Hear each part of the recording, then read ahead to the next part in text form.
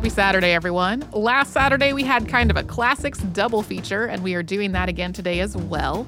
The Freedom Rides were happening at about the same time as the sit-in movement of the 1960s that we talked about this week, and some of the same people were involved in both the Freedom Rides and the sit-ins. Sarah and Deblina did 2 episodes on the Freedom Rides in the U.S. in September of 2011, and they're a little bit shorter than our episodes typically are today, so we are playing them both together. So enjoy! Welcome to Stuff You Missed in History Class, a production of iHeartRadio's How Stuff Works.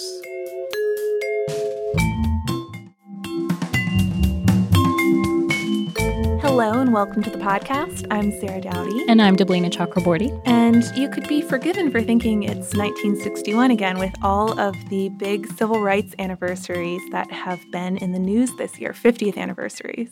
That's so true. Most notably, the 50th anniversary of the Freedom Rides this past May, when more than 400 people of all ages, male, female, black, white, different religions from all over the country, decided to challenge the racial segregation of interstate buses. Yeah, and the Freedom Rides have been really well covered this year. There have been articles, news stories, 2 reunions of riders, one in Jackson, Mississippi, one in Chicago. I think that one was hosted by Oprah herself.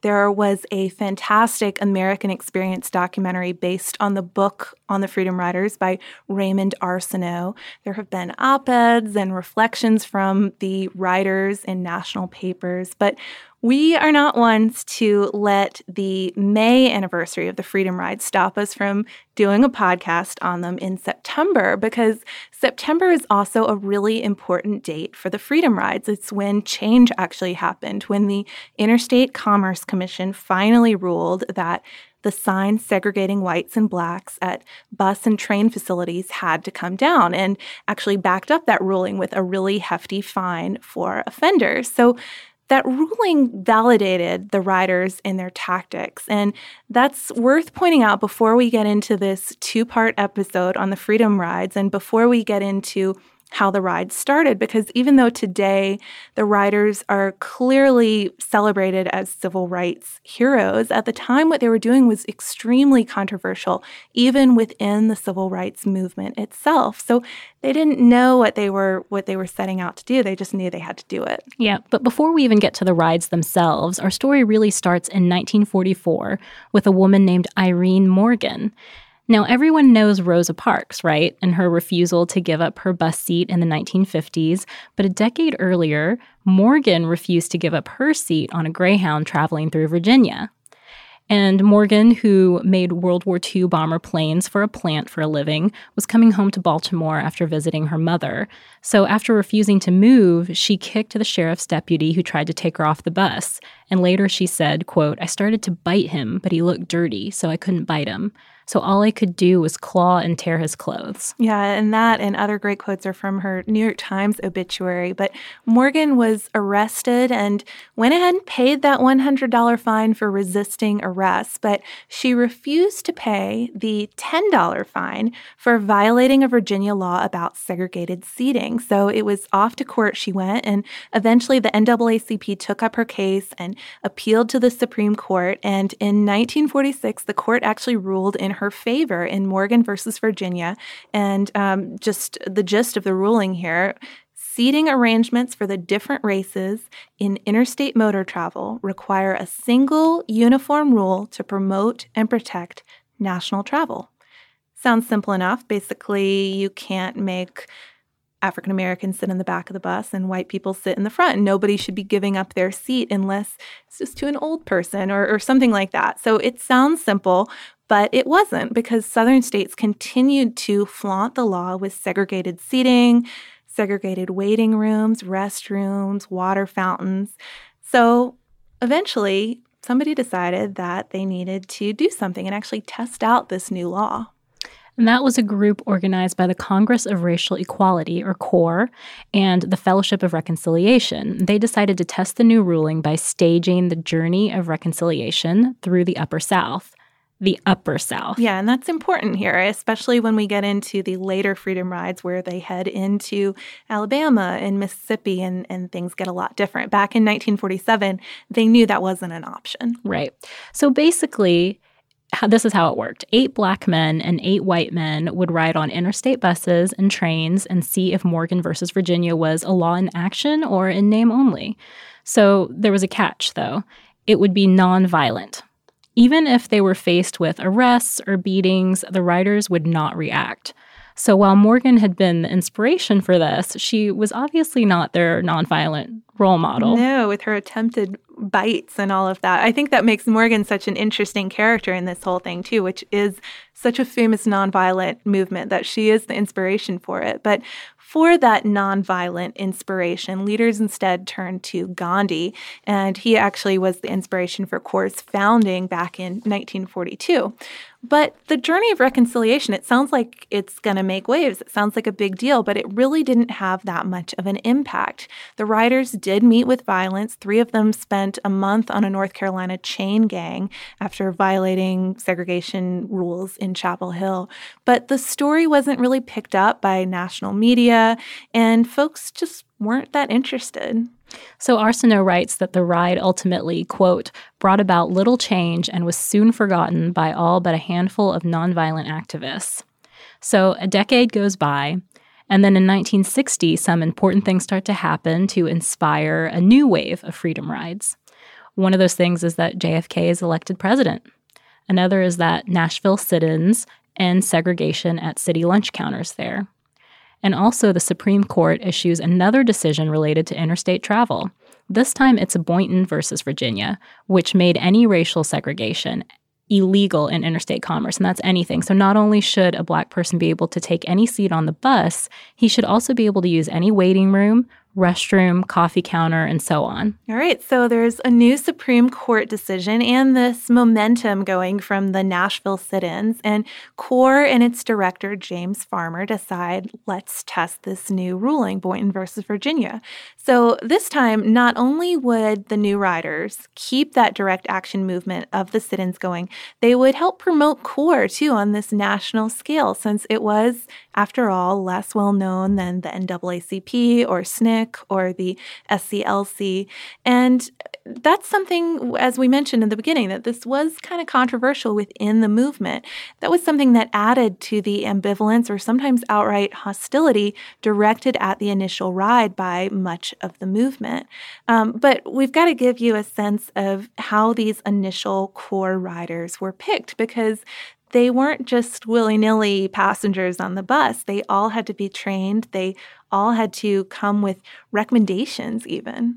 And again, they all kind of came from different sort of facets of life. One member, James Peck, was from Manhattan, and he had participated in the 1940s journey of reconciliation. So he had some experience with this. The others were handpicked to maintain their nonviolent directive. So in addition to having to get recommendations, as Sarah said, the youngest of them also had to get parental permission.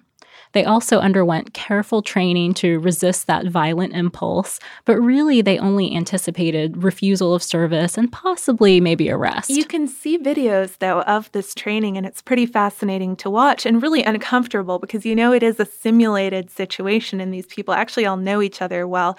There's the man playing the antagonizer, the woman playing the waitress, and it's strange to see. But as you mentioned, they were from all different walks of life. They were all ages, all professions, students, retirees, editors. There was a folk singer, and most were from the North or the Midwest, with a few Southern exceptions, including probably the most famous writer, John Lewis, who's from Alabama.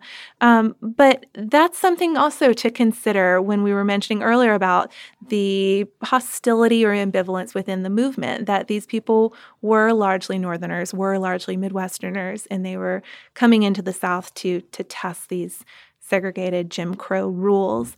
So the first riders left May 4th, 1961. They were departing from Washington, D.C., and ultimately the final destination was going to be New Orleans, which it's a bus ride. That was going to take a while, and they didn't really know what they would encounter along the way. But the bus started out winding its way through Virginia and North Carolina. There were 13 riders. They were taking Greyhound and Trailways buses, so two different lines, just testing out the whole range of the system. And at first, they really saw what they expected. Stations would sort of reluctantly break from their segregationist policies just while the riders were there. So just go ahead and let them sit in the black sitting room or the white sitting room, the whatever race they weren't. Let them use the wrong restroom, whatever they were doing, and then just let them be. Let them get on their bus and move on through town, get out of their hair, and presumably return to business as usual, which was full-on segregation. But by Charlotte, North Carolina, that wasn't what was happening anymore. People weren't just letting it slide until they were gone. Trouble started.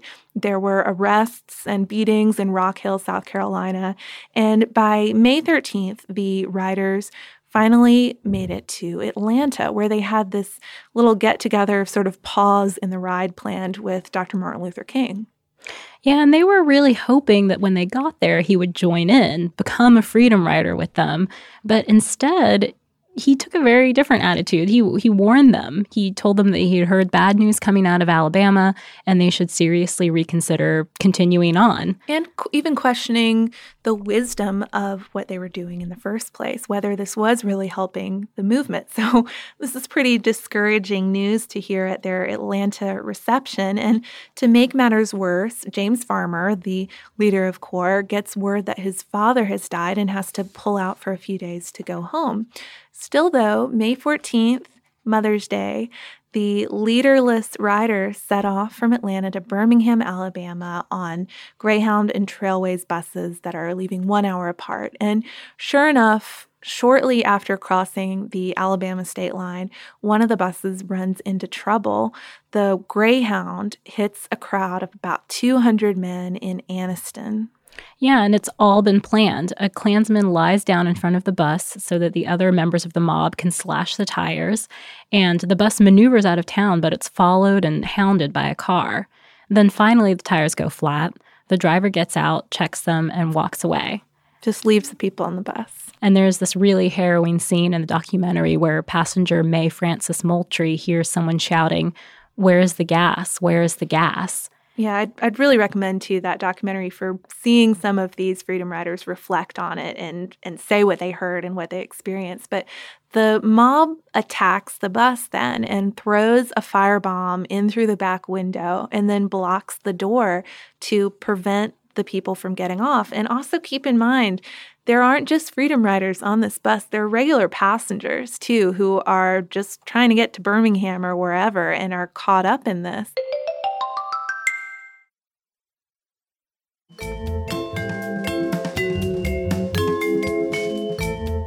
Two things ultimately save the riders and those unaffiliated bus passengers. The fuel tank explodes, which makes the mob back away from the bus. And then highway patrolmen finally arrive, but not until the coughing, choking passengers who have just escaped from the bus are beaten by the crowd. There's one catch, though, with this violent scene. Photographs are taken, and it becomes a major news story. And yeah, they go worldwide. Yeah, not just a national news story. It becomes worldwide news, something terrible happening in the United States. But meanwhile, that second bus is still chugging on toward Birmingham. Yeah, where little did they know, the city's commissioner of public safety, Bull Connor, has made a deal with the KKK. The deal is that when the bus comes to town, the Klan will get 15 minutes without police interference. To do whatever they want to the people on the bus. No arrests, no trouble at all. And there's another catch to this, too. The FBI had an informant in the Klan, and he knew the plan to attack the bus. J. Edgar Hoover didn't report the mob's plans to Attorney General Robert Kennedy.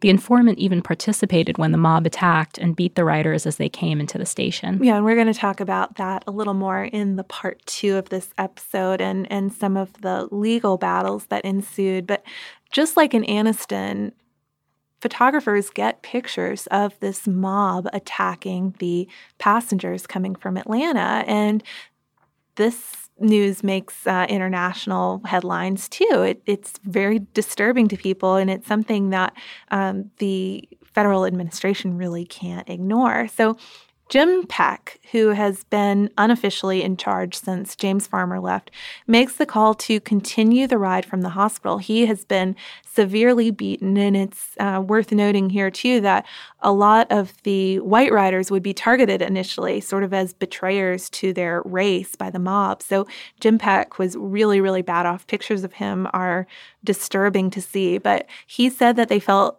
quote, they must not surrender to violence. So let's not stop here. There's a problem, though. That's a very noble, brave thing to do, to try to continue the ride. But there's a problem. None of the drivers out of Birmingham are willing to take them. Nobody wants to risk it. Nobody wants to risk being on a firebomb bus or attacked by a mob and dragged down with the rest of them. Yeah, you can hardly blame them. But They finally decide that the ride has to end. They'll fly to New Orleans instead. But even that proves to be quite difficult. The mob follows them. A bomb threat is called in on their plane, and it seems that they're stuck in Alabama indefinitely. Can't get out of the Birmingham airport. So, like we said, by this point, the Kennedys really have to get involved with this story all over the world's papers, and the poor, beaten Freedom Riders stuck in the airport. They can't let things get any worse. So John Siegenthaler, who is the assistant to Attorney General Robert Kennedy, arranges the riders' flight and escorts them to New Orleans. There, they're met by state police at the plane who protect them, but also curse them as they walk to the terminal. And that ends the ride. It's over. The Kennedys think that hopefully it's all over. They can get back to international pursuits. But it's not, because there is another wave setting out from Nashville. The students in the Nashville student movement realized that they couldn't let CORE's attempt end in violence. And the leader of that movement, Diane Nash, who was a student in the Nashville movement, told a Birmingham reverend, quote, "If they stop us with violence, the movement is dead."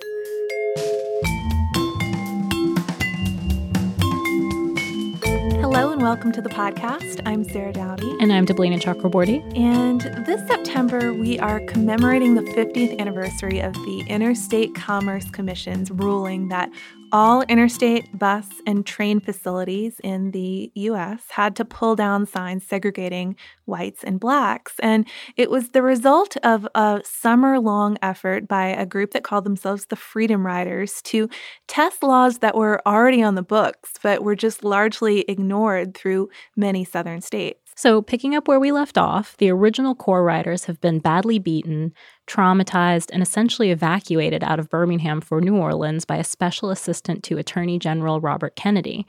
And it seemed like at this time that the Freedom Ride that had started May 4th, 1961 in D.C. was over at this point. Yeah, well, and we should say, too, like, if you are a listener who drops in on random podcasts, it really is worth going back and checking out that first episode, because it'll help give you the context you need for this one, since it is a part 2.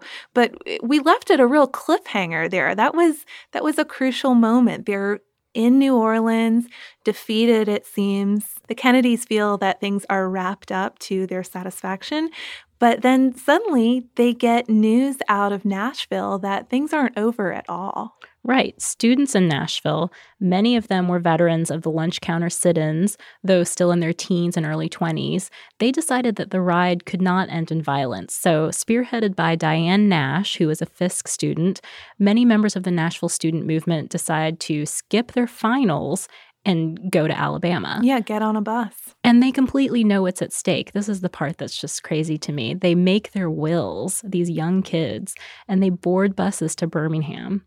Nash, who coordinates the whole thing from home base in Nashville, basically tells a Birmingham pastor, "We're coming." Yeah, and I mean, the wills is the really shocking part, but the leaving before finals is a really big deal too, because a lot of these kids are the first members of their family to go to college, but they decide that continuing the freedom rides, not letting nonviolence end in violence like this is more important. So this time, though, the makeup of the riders is a little different from the first ride, which was all staged by the group Core. It's still a mix of black and white men and women, and they're taking Greyhound and Trailways buses just like before, but they're all quite young this time. There were middle-aged folks, retired people last time. Most of them now, though, are 19, 20, and there are also a lot more Southerners in the group. So kids from Atlanta and Nashville, of course, Charleston, Tampa, in addition to kids from other parts of the country, New York, Oklahoma, Illinois. It's kind of a more diverse group in that sense. A strange thing happens when they get to Birmingham, though. When the first bus arrives, Commissioner of Public Safety Bull Connor, who we mentioned in the last podcast, he lets the regular passengers off, covers the window with paper, and then holds the remaining people on board. And finally, after they sweat it out in the May heat for a while, they're let off, and then they proceed to the white waiting area and they're arrested. That night, they're released from jail and put into cars, which is very ominous. But they drive right to the state line of Alabama and Tennessee, and they're told by Connor to get out and make their way back to Nashville from there.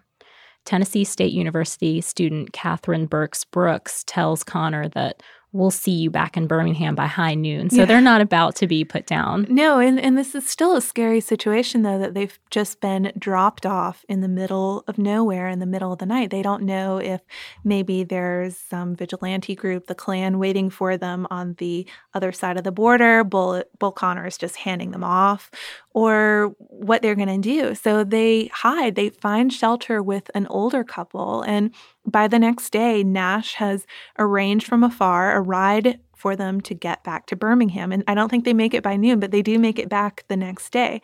But by the time they're back in Birmingham, the Nashville riders meet the second wave of their group. They are, just like last time, different buses traveling into Alabama.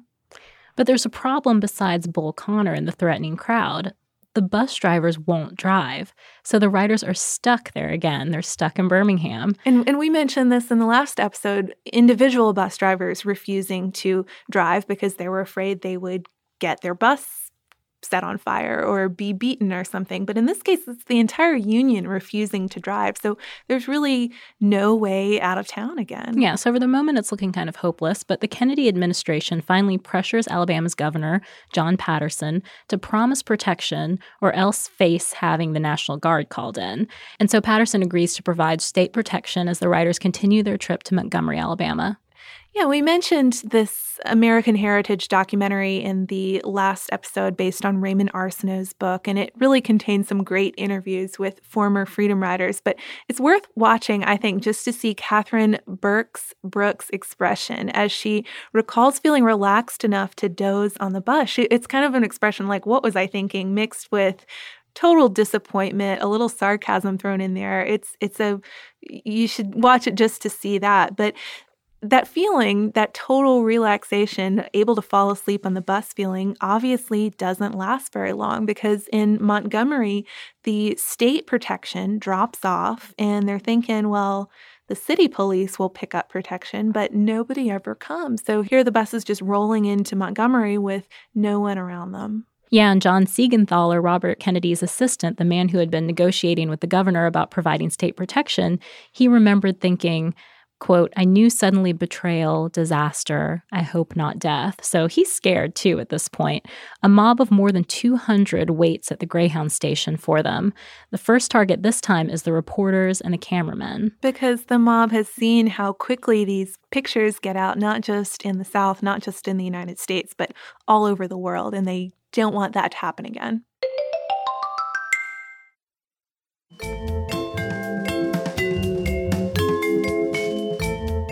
So for a sense of what this would have been like for the reporters, Time reporter Calvin Trillin, who took part in the rides as a journalist, recently wrote in The New Yorker that he'd tell his friend, a life photographer, quote, when we get in one of those situations, at best I don't know you. At worst, I'm one of the people chasing you. Of course, the riders were also very severely beaten. As a white rider, Jim Zwerg was quickly beaten unconscious and kicked in the face. Before going down, though, he remembered seeing men armed with baseball bats, chains, hammers, and this is crazy, even one guy with a pitchfork. Yeah. So imagine that coming towards you. Burks Brooks remembers women shouting with babies in their arms. So it was a spectacle in addition to this really violent scene. And John Lewis, who had been part of the original core ride and had been actually attacked in South Carolina, was hit in the head with a wooden crate. And William Barbie had somebody try to drive a steel rod through his ear. And even Siegenthaler, who is the direct representative to the president, was hit with a pipe trying to help one of the female freedom riders, and he was knocked unconscious. So finally, the police arrived. They broke up the crowd with tear gas. So the next day, May 21st, sort of marks a turning point for the Freedom Rides. The riders and 1,500 supporters filled the First Baptist Church in Montgomery for a meeting. And by this point, Martin Luther King and the larger movement really had to get involved and stand behind the riders, even though, as we mentioned before, many were ambivalent about the ride initially or even thought it would come out hurting the movement. But after the violence that had happened, they had to all stand together and support the ride. And so Martin Luther King actually comes down to Montgomery to meet up with everyone here at the church. Outside the church, though, a mob of 3,000 gathers, and they're breaking windows, threatening to burn down the church. The marshals that are set in to control the crowd are just random federal workers. They disperse tear gas with the wind blowing toward them and end up having to run away. Yeah, they just have little patches on their sleeves, not even uniforms. So after that, there's this night of phone calls. Martin Luther King is on the phone with Robert Kennedy, trying to get him to do something. Robert Kennedy is on the phone with Patterson, trying to get him to act.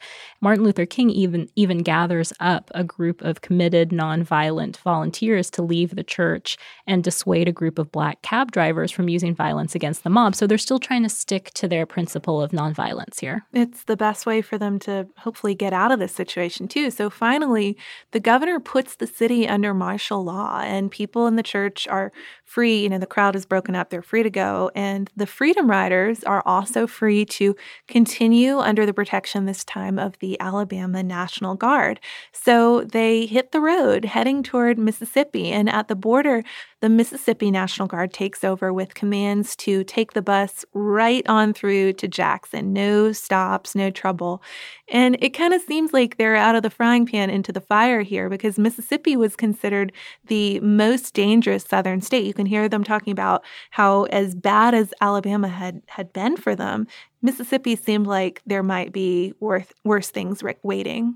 And there were scary signs right across the border. There were signs that said things like, quote, "Prepare to meet thy God." So it looked like it was going to be as bad as they thought it was going to be. But response that they get there is quite different from Alabama's messy mob violence. According to Trillin, the former Time reporter, Mississippi's Citizens Council and State Sovereignty Commission wanted to avoid national news scandals and presidential interference, too. And the president and attorney general wanted to avoid the violence and beatings on the national news. So they made this compromise. Instead of mob violence, there would be an organized, rapid police response. So what does that mean? This basically means that the first riders from Trailways disembarked the bus, went to the Whites' waiting room, and were asked to leave politely. And after they refused, they were arrested. And this happened again with the Greyhound bus.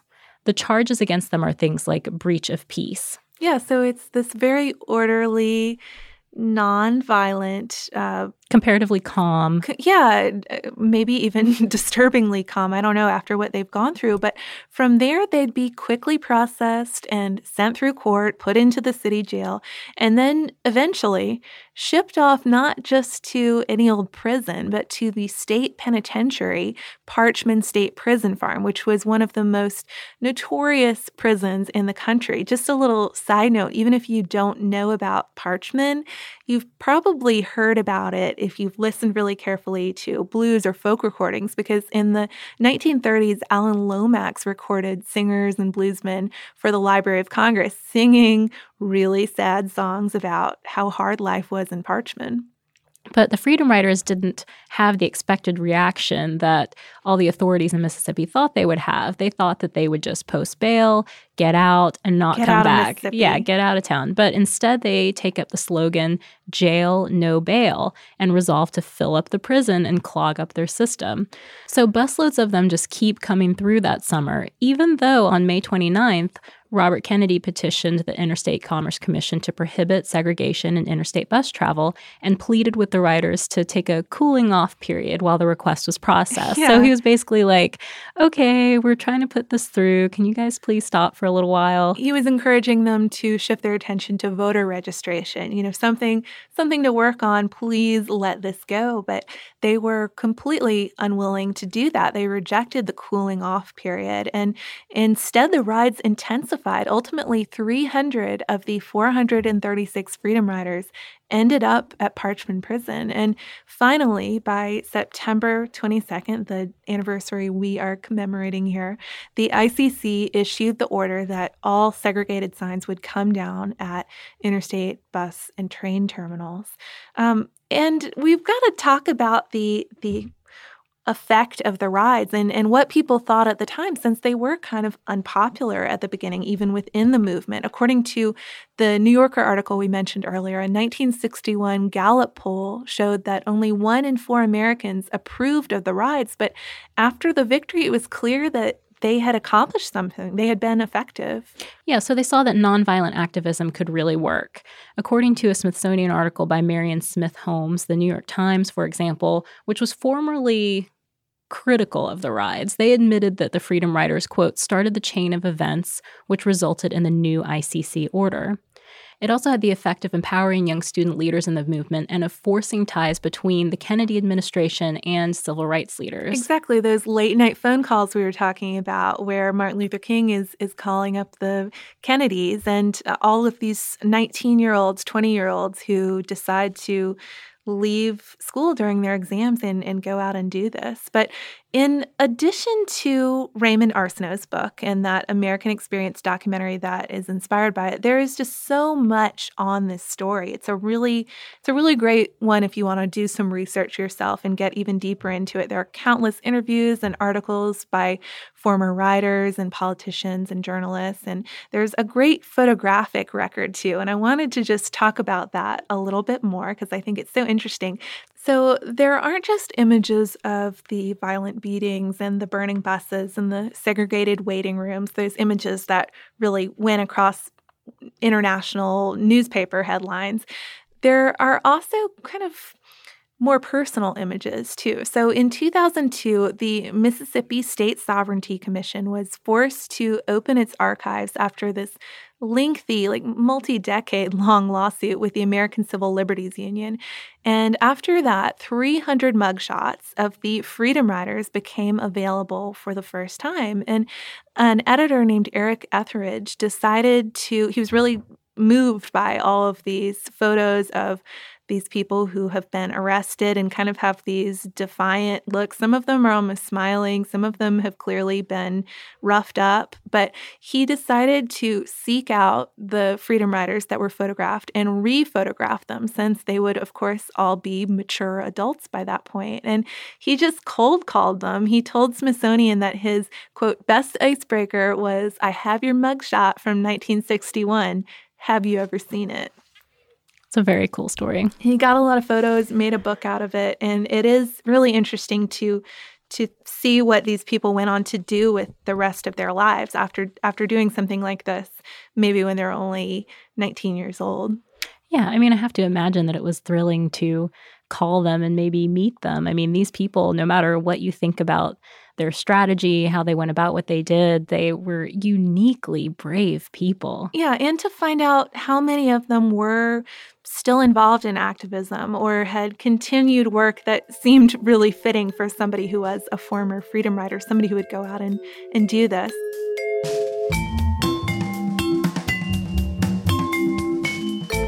Thank you so much for joining us today for this Saturday Classic. If you have heard any kind of email address or maybe a Facebook URL during the course of the episode, that might be obsolete. It might be doubly obsolete because we have changed our email address again. You can now reach us at historypodcast@iheartradio.com, and we're all over social media at Missed in History. And you can subscribe to our show on Apple Podcasts, Google Podcasts, the iHeartRadio app, and wherever else you listen to podcasts. Stuff You Missed in History Class is a production of iHeartRadio's How Stuff Works. For more podcasts from iHeartRadio, visit the iHeartRadio app, Apple Podcasts, or wherever you listen to your favorite shows.